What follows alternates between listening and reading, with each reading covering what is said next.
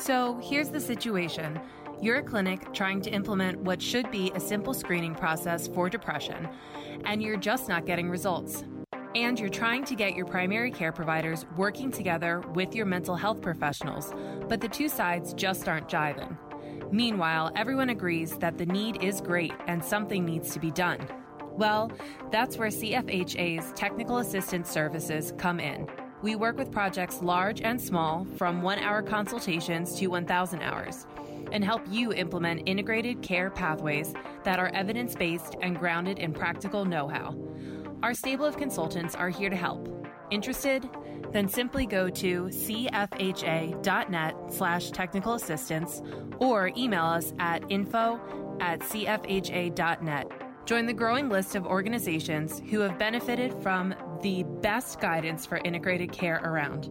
That's cfha.net/technical assistance or email us at info@cfha.net. Yeah, I was just telling Jeffrey, I love that the timeout signal you were giving me as I'm doing my introduction, and you're like going like this, and I'm like, did I just curse on the podcast? Did I just say something and came out of my mouth, and I didn't realize it came out of my mouth? Oh, So it's not you, all right. it's me today.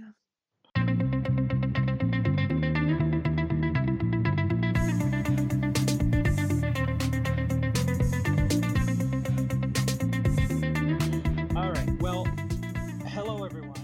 This is the Integrated Care Podcast. Thanks for joining us. My name is Naftali Serrano. I'm the Executive Director of the Collaborative Family Healthcare Association.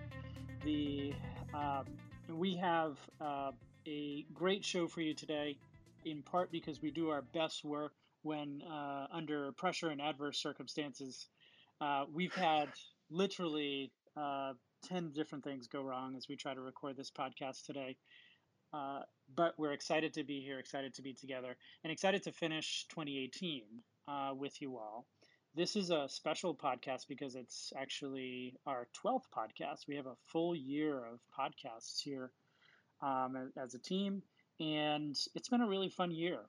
Wouldn't you say, guys? I mean, it's been Indeed. a really great experience. So you hear the other voices. So guys, why don't you reintroduce yourselves to our audience? Let them know who you are. Grace, why don't you go ahead? Okay, this is Grace Wilson. I'm behavioral medicine faculty at Great Plains Family Medicine in Oklahoma City, Oklahoma. What else? I've already talked about my kids. I've already talked about, I don't know, I guess fun fact, I'm originally from Texas. Do we know that already? No. Yeah. People from Texas usually can't stop talking about being from Texas, is the reputation that we have. So I assume I probably have mentioned that at some point, but it's also fitting for me to bring it up again, right? Yeah. But I think you've evidenced pretty good restraint, unless a podcast listener is going to go back and audit our podcasts and figure it out. I have not heard that. Well, I was just thinking with 12 episodes now that someone could theoretically listen to us from sun up to sundown, a full day's worth of CFHA podcasts. Kind of a neat thought. I don't know that I could commit to it, but it's a neat thought. Binge listen. I like it. Yes. Yeah. So the other voice you hear, of course, is Jeffrey Ring. Jeffrey, say hello. Good greetings to one and all. I'm a health psychologist and principal at Health Management Associates, leadership coach, and doing a lot of work with helping facilitate transformation of our healthcare system with behavioral health integration to primary care and vice versa. So happy to be part of these monthly conversations. Yeah, in fact, Jeffrey, you're literally right outside or near where you're one of the places that you work with in California, correct? That is correct. I'm on my way to a county behavioral health clinic where we're really trying to weave medical and healthcare services available to those tender, vulnerable patients, and to do it in a team-based way and to focus especially on complex patients. And it turns out that is a very tough nut to crack. It seems in our experience in the Inland Empire, we've had much greater success bringing behavioral health services right into primary care. But that kind of reverse integration is a tough nut to crack. It's a great challenge. It's an important challenge. Those patients need those services, but for a million structural and historical and institutional reasons, it's a tough nut to crack. Yeah. We'll have to do a whole podcast on that. In fact, it reminds me that we've got a call coming up at CFHA around bidirectional integration coming up. I don't have the dates offhand, but you can certainly check our website. There's a calendar on there. It'll have the dates of the call there. So it's just to help organize the folks who are doing exactly what you're talking about, Jeffrey, because that tough nut to crack, it's tough for everyone. So look out for that bidirectional call. So you don't hear two other voices that you've grown accustomed to hearing. One is out sick. This is that time of year when many of us fall prey to colds and other such things. So Amber Gordon is out sick today, so couldn't join us. Her voice was just not strong enough to be with us today. So she sends her greetings from Pennsylvania. And then Deepu George, who is from Texas or currently hails from Texas. Lives in Texas. He lives in isn't Texas. from there originally. Yes, Yeah. that's right. That's right. I don't know if he would claim himself as a Texan. We'll have to ask him. Yeah, that would be a good question. Yeah, yeah.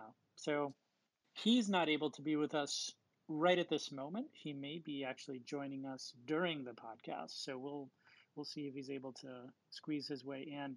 He has a very legitimate excuse today. He's got a patient care issue an emergency patient care issue that just arose, one that many listeners can relate to. Patient in crisis. And it was interesting the way you described it to me because it kind of flashbacks of many other instances that I've had where the patient was in crisis, but also was a non-English speaker. So they were having to manage the crisis with an interpreter. Getting the interpreter on site was a challenge. And then, of course, maneuvering after they kind of did their evaluation, maneuvering the patient from primary care to a behavioral health center where they could transfer the patient to the emergency department more easily was what he was working on. So it's so tough because the nuance of language when you're doing that safety assessment is so important. So my thoughts with him and with that patient to navigate that within a system where people don't understand what you're saying. Right. Yes, absolutely. It's a tough spot to be in, but it's it's just point of gratefulness that someone like Deepu is there, right, and his team. Absolutely. In fact, that makes Deepu a Texan. I mean, the fact that he's living there and embedded there and doing the work there and taking care of people there, and I know he has a huge heart for compassionate, integrated care. My vote is Deepu Texan George. We'll rename him Tex. Yeah, that's right. Well, and he's deep Texas because that's UTRGV is right near the border, and a lot of their campuses are. So. I think it would take 12 to 15 hours to drive from where I grew up to where Deepu practices, and still all within the state of Texas. So that's amazing. It's a big place. That's amazing. It's also the site of a really large holding pen for immigrant children, if I'm not mistaken. I think that's a big social reality in their community as well these days. Yes, which actually also reminds me, trust me, I'm not plugging a bunch of CFHA stuff here, but we just had, I'm more proud about this than anything else, but we had a CFHA do a webinar in collaboration with the National Register just last week, I believe, on working with undocumented immigrants, particularly in primary care settings. And so Martha Saucedo, a social worker out of Madison, Wisconsin, gave the talk. So if you want to check that out, it's the recording is on a member-only page. We'll put that in the show notes, and you can check it out on the website as well. Really good talk, practical ideas about how to support this vulnerable group.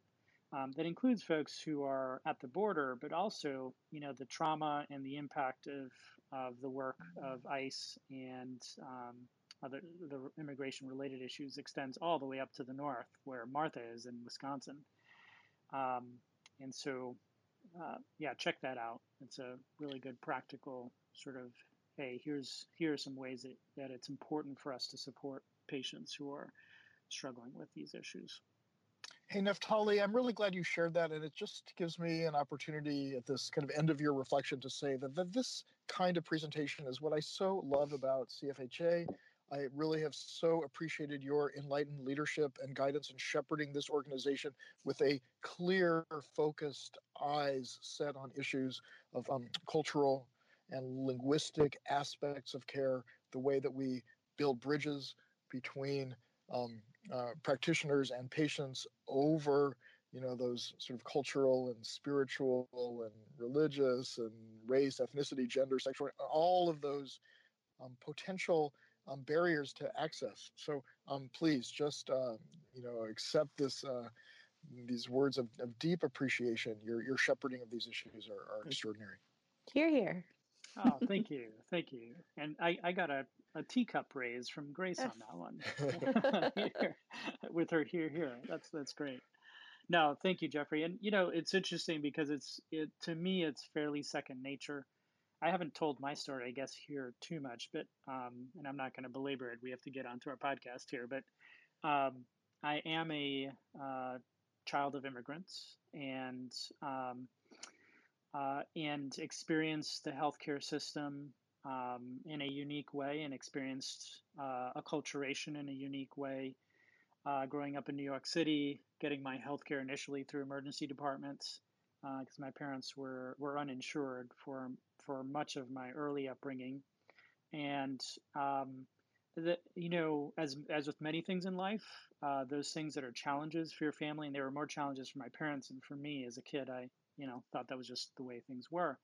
Uh, it's been a blessing in my life because it helps me to understand the depth of the issues that our patients face who are from other cultures or even from other regions. I found myself, especially recently, having more empathy, even beyond just cultural diversity, but regional diversity, and thinking about folks in rural areas and how they are different than folks like me who are urban folks who have a different mindset and different resources and different access issues.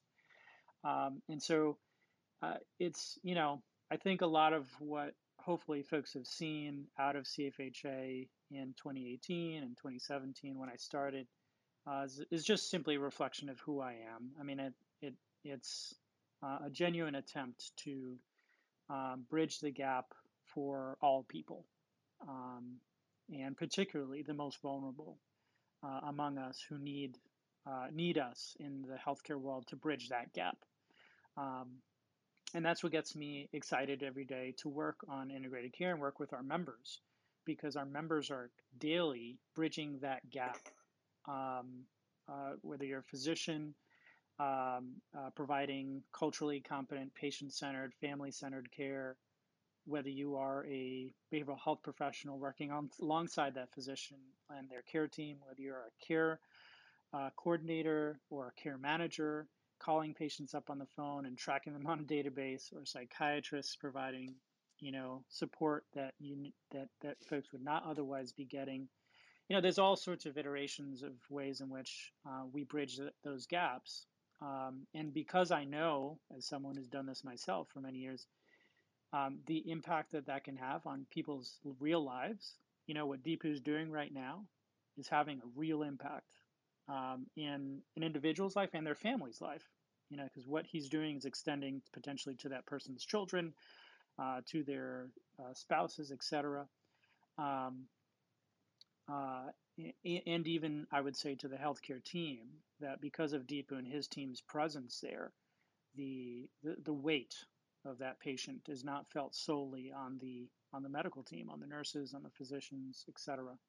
So that's where that comes from. It's just a very natural sense that no, we've got to be talking about issues of immigration that affects our patients and it affects our healthcare providers as well. So anyway, long sort of response, Jeffrey, but thank you for the kind words. Yeah, my heart goes out to your parents in those days about what it means to, I mean, on that one hand, know that there is healthcare available in the ER, but to have to kind of depend on that or worry about that and worry about one's kids and their wellness and not always sort of have the consistency of a real doc. So Yeah. anyway, thanks for telling that story. Yeah. Yeah, it's funny. The only other thing I'll say about that is, as a kid, like I said, kids, you don't know what's going on. You just go wherever your parents go, and you think that's normal. But I actually loved going to the emergency department, other than the long wait, because we would like spend 8 hours there, literally. But like I thought, well, that's what people do. You just go for 8 hours when you're sick.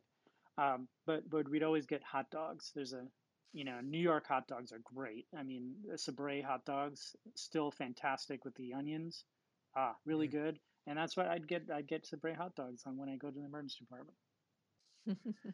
It also makes me feel like maybe as a little kid, someday some seeds were planted that someday you might even fall in love with an emergency room physician or something. Good. Nice connection there. Very good. Just saying.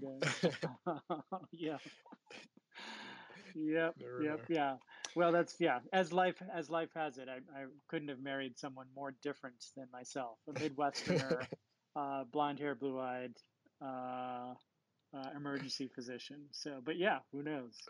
Who knows? Speaking of rural health, may I share a news item? Yes. So, thank you, Jeffrey, for getting us back on track. Let's go to news and notes. Jeffrey, start us off. All right. This is just a little bit of background. I do some really beautiful work at the University of Alabama in Birmingham. I've been working with their faculty there for a number of years in medical education, really developing their ability to be better teachers globally and be better teachers of culturally responsive care, more specifically with their medical students and residents. And one of my fellows, Dr. Marissa Ladinsky, she's a pediatrician and part of this incredible team of physicians and healthcare practitioners down there. She pointed my attention to an article and a video in which she was actually quoted. This is on Vice News, and I'll add it to the show notes. This is an aspect of rural health that is linked, I would say, to environmental justice. It's the hookworm problem through the Black Belt area of Alabama in the South, where poverty is abhorrent and pervasive and pernicious. And part of the reality of poverty, say in Lowndes County, is that there is just sort of no sewer system, really, because of poverty. Just the sewage comes up in people's backyards and in just like it's everywhere.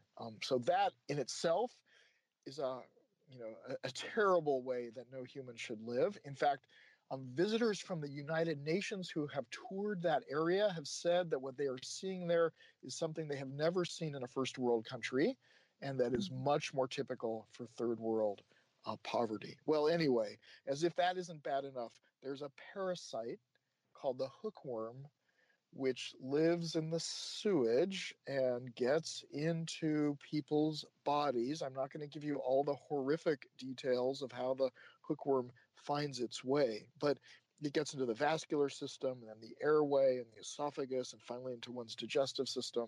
And, it has all kinds of impacts, including cognitive and learning impacts on children. So I guess I just wanted to share this reminder about rural health challenges and the role again of healthcare practitioners in taking these on and finding solutions. We behavioral health folks and integrated care folks are a very thoughtful and smart group.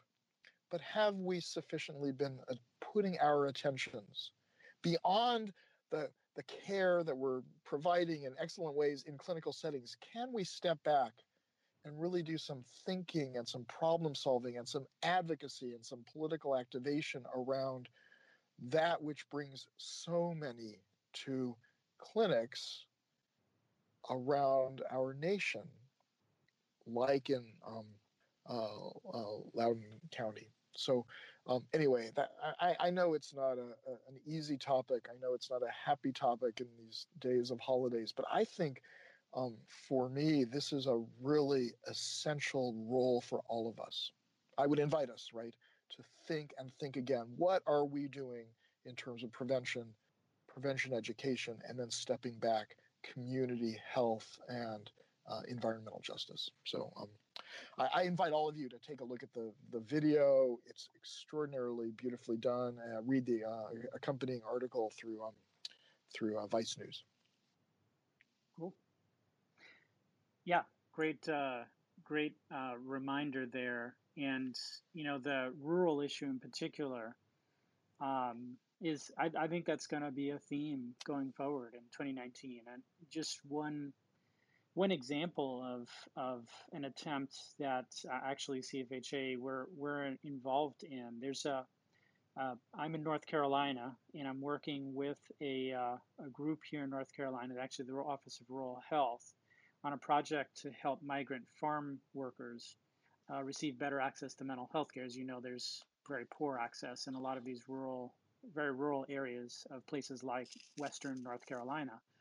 And so we're just trying something. We don't know if it's going to work, but we're putting iPads in the hands of outreach workers who go out to the camps, and then piping through counselors through those iPads to work with the migrant farm workers right where they are and provide support in combination with some of the primary care that they receive from these migrant farm worker clinics that are near the camp. So yeah, we've got to be creative. It is a call to be creative, and it is a call to be intentional and mindful about thinking about our neighbors, especially when they're not in these urban centers where it's a lot easier um, to sometimes arrange these projects.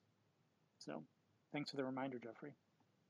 All right, I have a news item as well. I'll make it quick here so we can get to the meat of our podcast today. By the way, I never introduced our podcast topic today. It's going to be a great podcast topic, and it's just really our theme. We're going to just kind of talk about what's been the theme for our work in integrated care this year.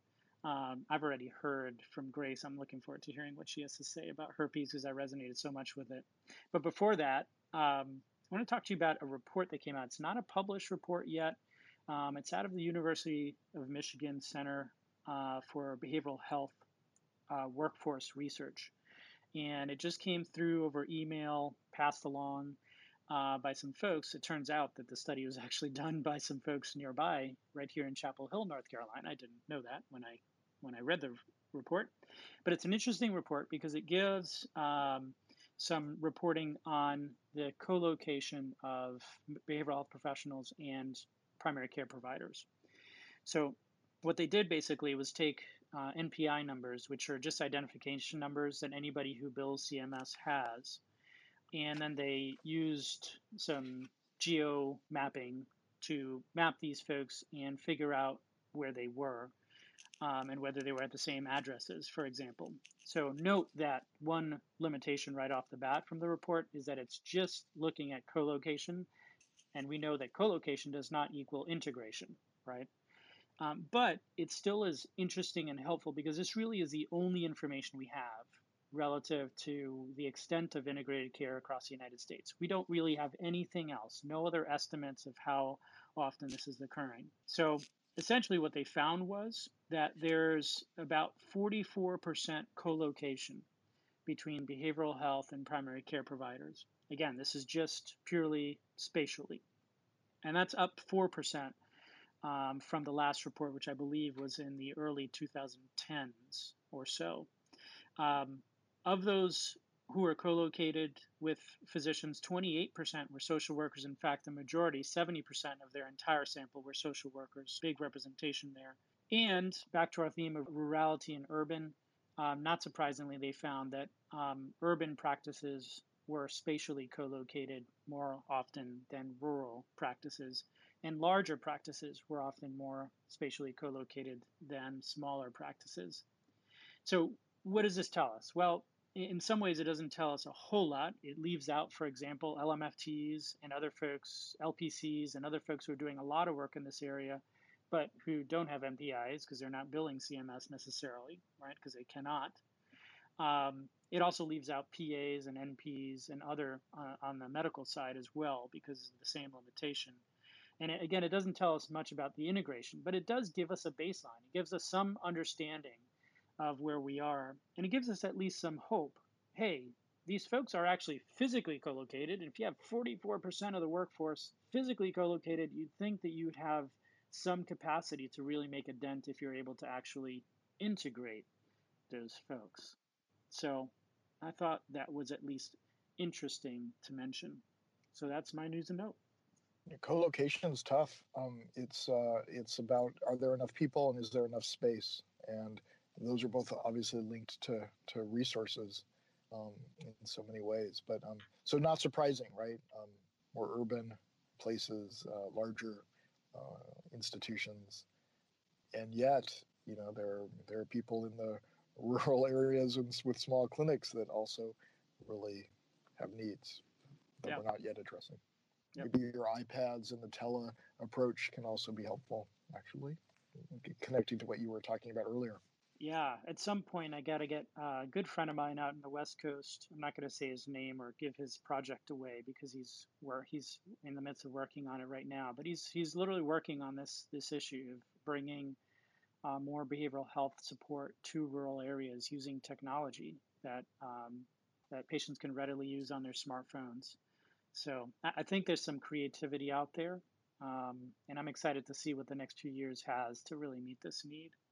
So let's move on to our main sort of podcast focus today. And Grace, we'll start with you.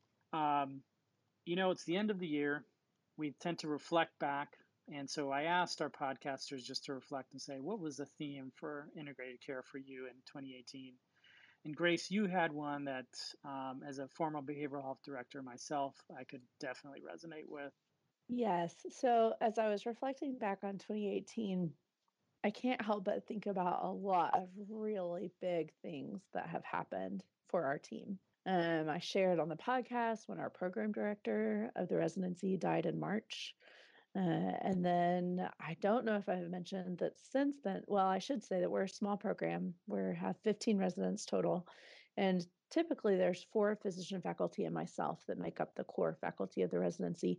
And the way that the program has always operated traditionally has been very centrally focused on the core faculty with just, some minor use of adjunctive faculty. But since our program director died in March, we've also had our former associate program director stepped into the program director role. And that, as you can imagine, is a kind of trial by fire, really becoming immersed in all of the administrative tasks and roles that come along with that. But then also another of our faculty was deployed. He's in the Army Reserves, and he was deployed for 3 months.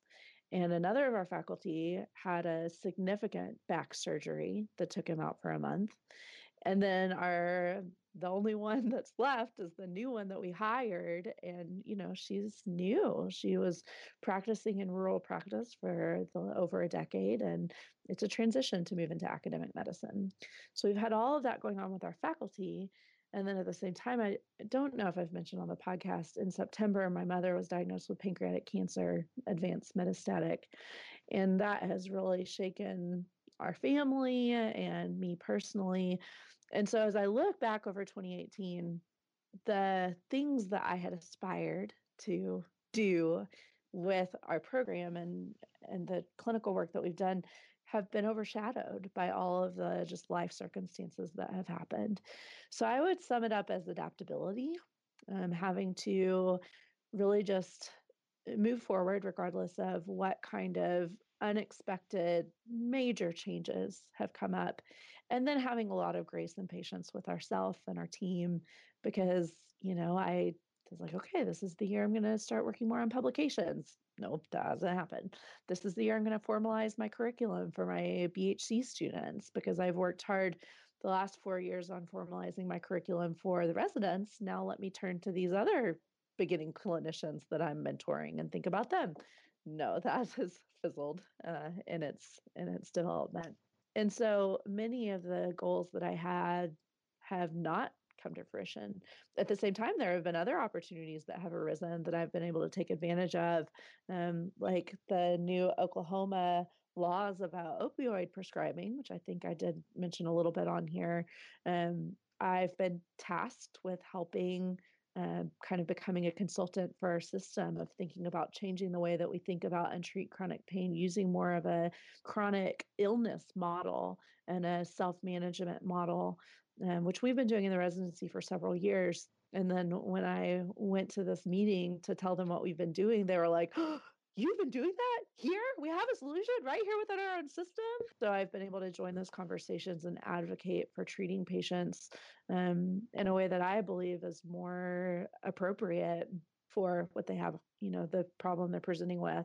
And then Integris is also expanding their integrated care offerings. And so I don't really have an interest in moving into like director of integrated care for the system, but I can, contribute the knowledge and experience that I do have in supporting and encouraging those beginning team members as they're getting that off of the ground. So there have been opportunities that I didn't expect that have come up that I've been able to connect and collaborate and communicate.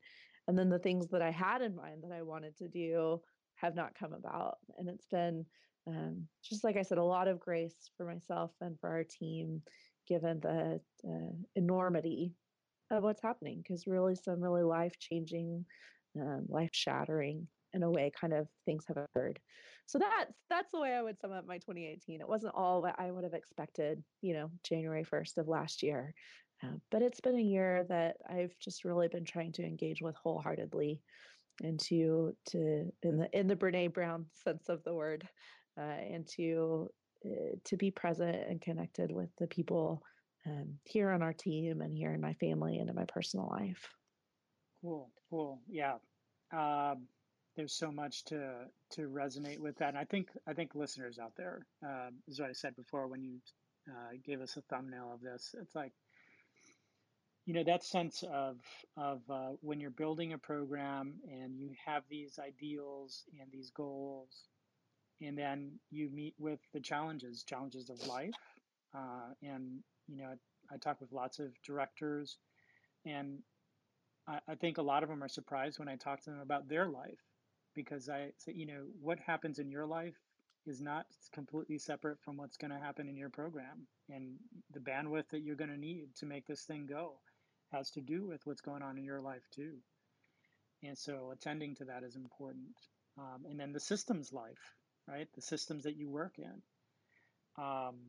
And what happens there is unpredictable as well. So that theme of adaptability, and I think for you, Grace, I'm hearing just that. You didn't want to use it because it sounds too cliche, but yeah, that grace. Yes. I mean, that is the theme, right? I mean, you have to be able to roll with life, work with what life gives you, trust life, and then practice that sense of gratefulness for the opportunities that you do have while you work through the really, really difficult parts. So, yeah, I think there's lots of folks out there who can resonate with that that journey. And I would say, Grace, you ended your comments with your working on presence and connection. And I have to say, like, I feel that with you in this moment. Like, the generosity of your sharing makes me feel connected to you, and your presence and presence of mind and clarity of articulating what it is that you're living through and have, been sort of shepherding, with your residents and colleagues and your mom and your family. So anyway, just this is a gift. Thank you for for telling us about your journey these last months. Well, thank you for hearing it. Yeah, and there is a beauty in the midst of the struggle that I think we're able to see through your words. So that I think you said before, I hope this is not too depressing, but it's not depressing at all. Yes. Because there's that beauty that you see. And you know what, this is actually encouraging, because there's a lot of folks out there. I talk to folks all the time who are really struggling with their programs, struggling in leadership, struggling to figure out a way both personally and professionally. And to hear that sort of centeredness in the midst of that, you know, you are working towards? Yeah, it's inspiring. Well, I think it's easy as a leader in a leadership role to really feel like you have to have it all together and to come in, the captain of the ship and steering things and um, being in control of yourself, if nothing else, and in charge. But there have been many times that I have just had to apologize to my team and say, I'm sorry, I'm here with you, I'm doing whatever I can. And then on the flip side, there have been times when I answered a phone call from my behavioral health interns with a patient safety emergency while I was in the oncologist office with my mom. And so it's just a constant, I sometimes I struggle with the word balance because I don't think that it's something really stable that we achieve, but there's a dynamic balance that happens and that's where that presence comes for me, like trying to attend to what I can in the moment and what's in front of me and let go of what I can't. That's what I would encourage our listeners on, those who are struggling or who are hurting, that the authenticity that can come with pain is a type of leadership in itself, even when it's not the wisdom of having all the answers in the moment. Absolutely. Yeah. And in fact, Jeffrey, to send us off here in a little bit, will take us through a little bit of a centering exercise to help us ground in the present. Wiser words could not have been spoken, Grace. It is absolutely crucial for authentic, enabling leadership for people to be real, essentially. Um, I just actually watched a replay of an interview with Michelle Obama yesterday on Jimmy Fallon, The Tonight Show, I think. And it was interesting to me that he just made a comment about her that, hey, you just seem to connect so well with people, and you've done all these great things. And what she said was so insightful and real in the moment, where she said basically, who you see back there and who you see in my family, who you see here, who you see when I'm working, who you see when I'm championing causes is one person. It's the same person each time. And when you're able to ground yourself that way, yeah, it makes a huge difference as a leader. People follow authenticity. And that's not something that can be manufactured. That's something you get through life and often through some of the more difficult parts of our lives. So thank you again, Grace, for sharing. Jeffrey, what's your theme for 2018? So I continue to be very much worried about and swimming in the waters of trying to understand and undo racism. I heard Dr. Kamara Jones, family physician, speak a couple of years ago. A beautiful writer. If you haven't read The Gardener's Tale, her work is extraordinary in helping us understand racism and its poison. And I left her talk. She was the past president of the American Public Health Association as well. I left her talk thinking that whatever it is that I'm doing to dismantle racism, it is far from enough. So, with that frame, just in the last few weeks, the Society for Adolescent Health and Medicine has published a new position paper. I like the idea of a position paper. It's like a flag in the dirt that helps us understand where we are and maybe gives us a roadmap to where we're going. This position paper in the Journal of Adolescent Health, entitled Racism and Its Harmful Effects on Non-Dominant Racial Ethnic Youth and Youth-Serving Providers, a call to action for organizational change. I love this paper. It's extraordinary. It is shining a very bright light on the global wave of racism and its impact on youth, their self-concept, their health, their well-being, their life trajectories. And it asks us, each of us who reads it, each of us as healthcare practitioners, well, what is your role in this?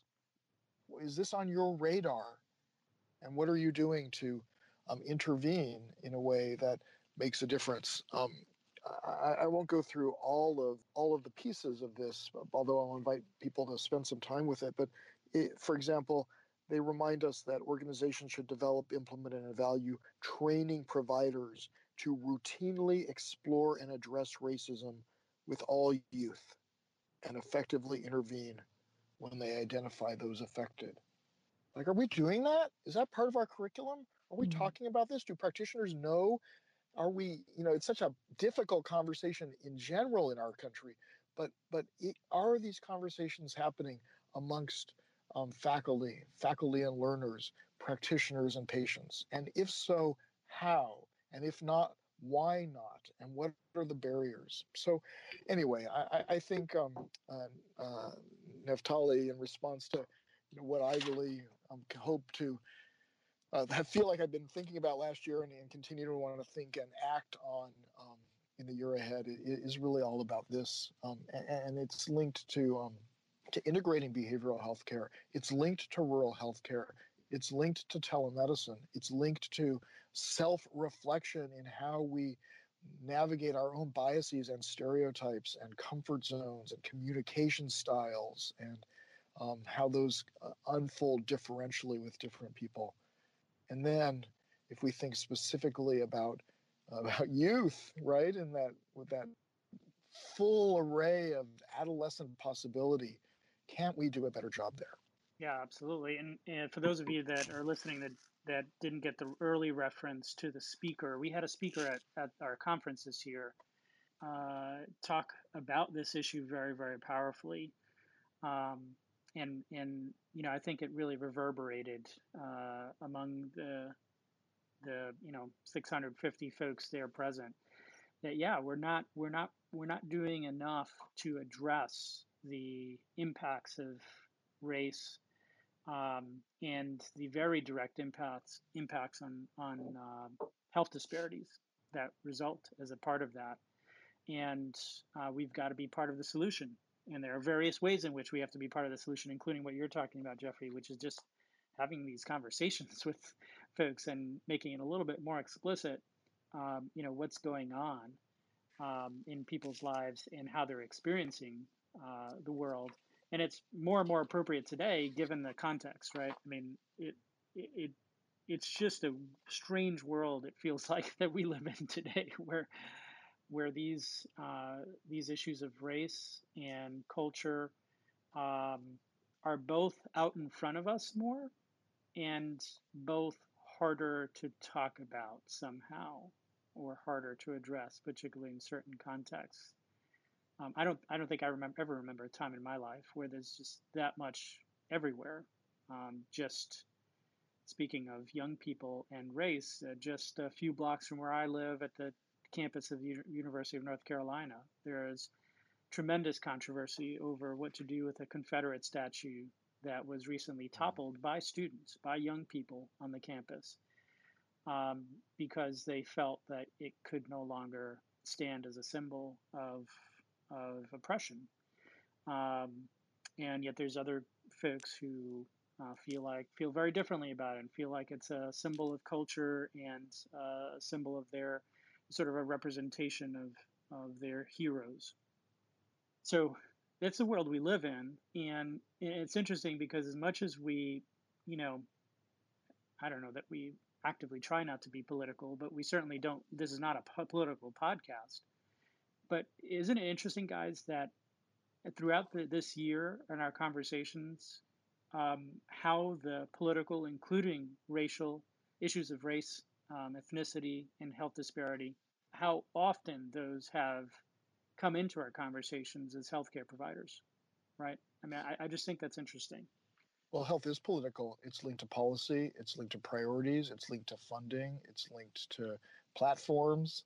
All of these things, as we've seen in the last history here of our country, right? But particularly in the last years, these decisions make a difference. The Affordable Care Act makes a difference. Ending the Affordable Care Act makes a difference. Um, so yes, finding a voice and a voice for advocacy is, I think, an important part of our role. At least that's how I feel about myself. I just wanted to say really quickly, linked to that position paper, just a quick shout out if I can. A lot of people worked on that. on that project. But I have at least 4 peeps who I really wanted to celebrate in that work. One is Dr.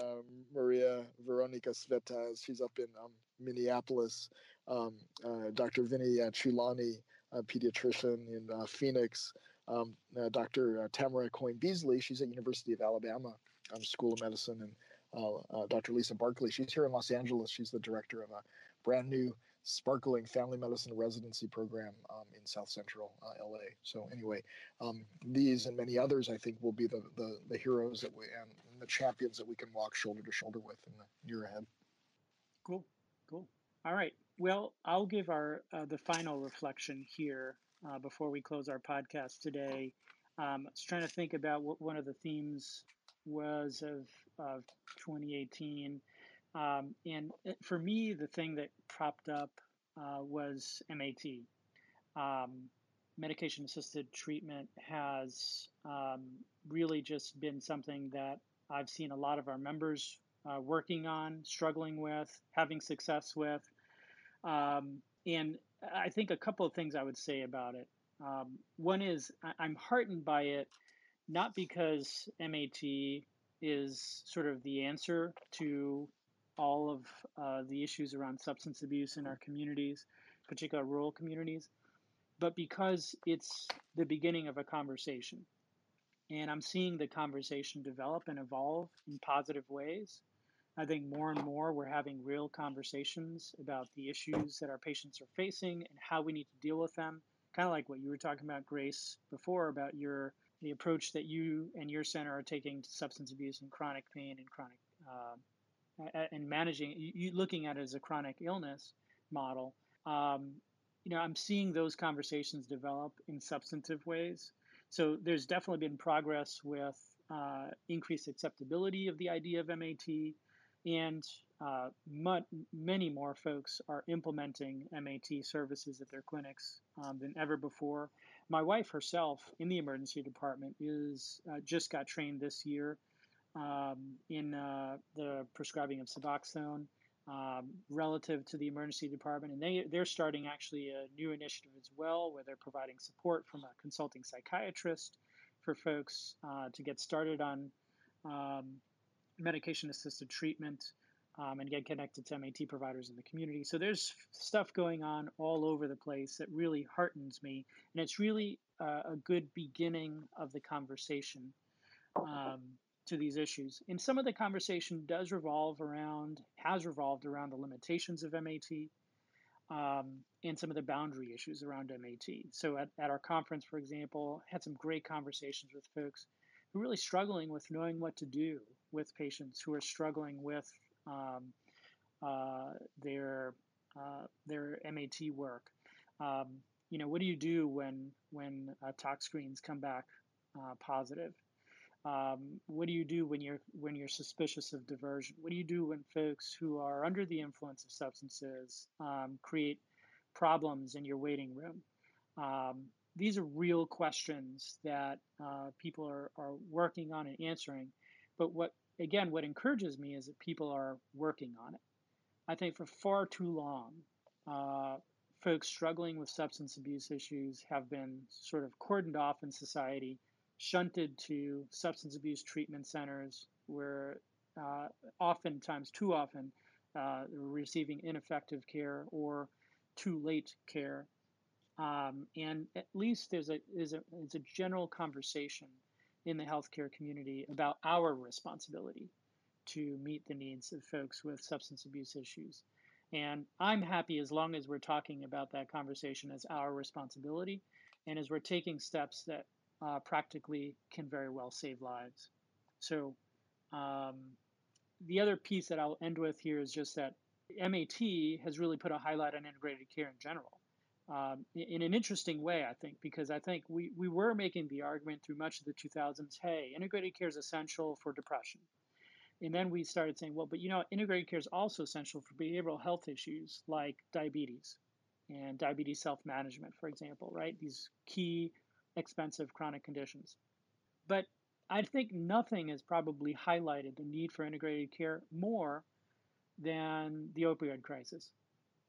It's almost as if it's so obvious that you need a team to work around patients and their families on these issues, that it's just sort of highlighted the need. Well, you've got to have providers that understand how to work in teams. You just can't have it any other way.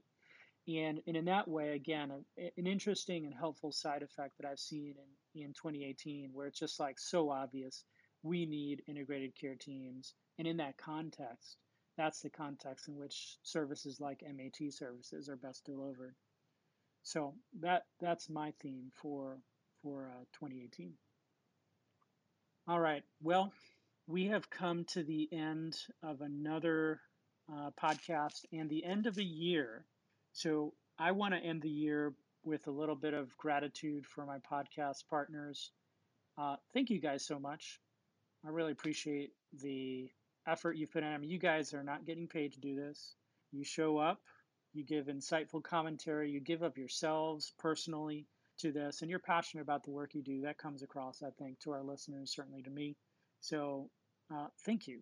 Thank you so much for just being a part of this. And I look forward to another great year in 2019. Me too.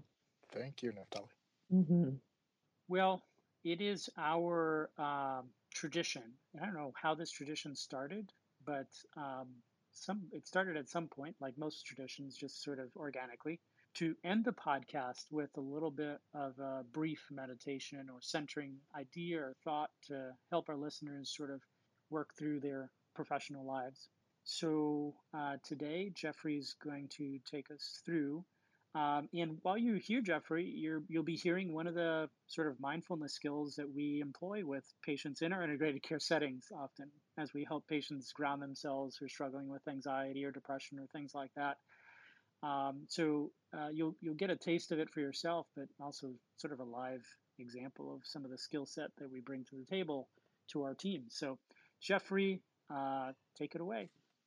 Thank you. I invite you to, if you're sitting, just to notice the support of the chair at your back and your hips and thighs. If you're standing, maybe you can lean against a wall that provides support to your spine.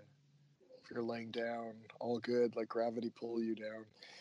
If you're not driving, I invite you to close your eyes for the moment, or maybe just look downward.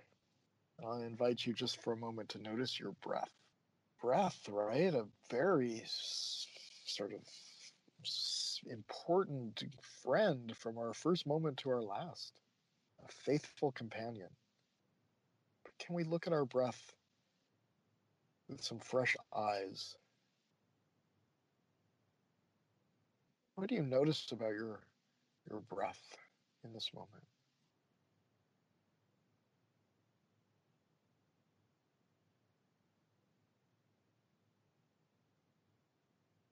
Can you study your breath with a curiosity rarely brought to the next yet to be breathed breath?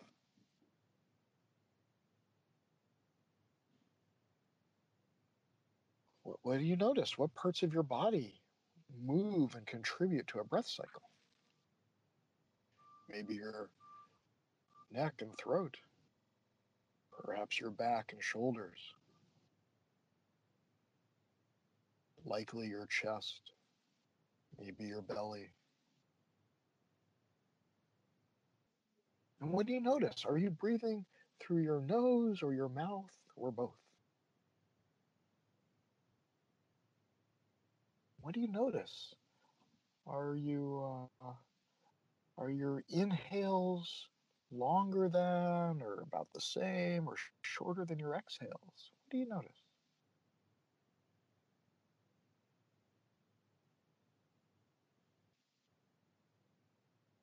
This one's very esoteric. If you're breathing through your nose, can you notice whether you're breathing more through your right nostril or your left nostril or both equal? And finally, is there any kind of experience of peace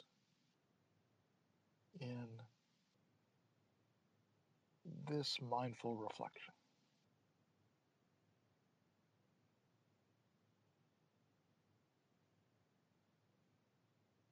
Does your body achieve a kind of peace and melting from being supported by chair or wall or bed or floor?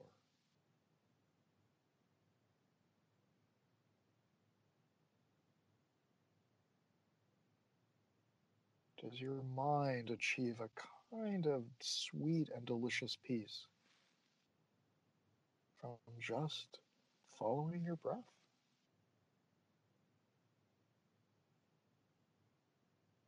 Each breath is a gift. It is new and about to reveal itself, never having been revealed before.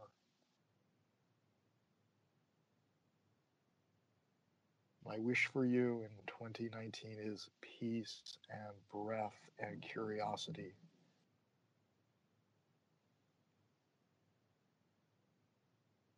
And with that, I'll turn it back to you, Naftali. I don't know how you do that, Jeffrey. Thanks for the warning for the drivers out there, because that was very, very centering. Thank you so much, Jeffrey. Thank you all to our listeners. We really appreciate having you as our listeners. Any feedback you can send to us at info@cfha.net. Find us on the web at cfha.net, our main website, but also our podcast is located at integratedcarenews.com. We're happy to have interaction with you, and we're happy to have you as our listeners. Join us for a fresh set of podcasts in 2019. Lots of fun. On behalf of Jeffrey, Grace, Amber, and Deepu, thanks for listening. We'll see you in 2019.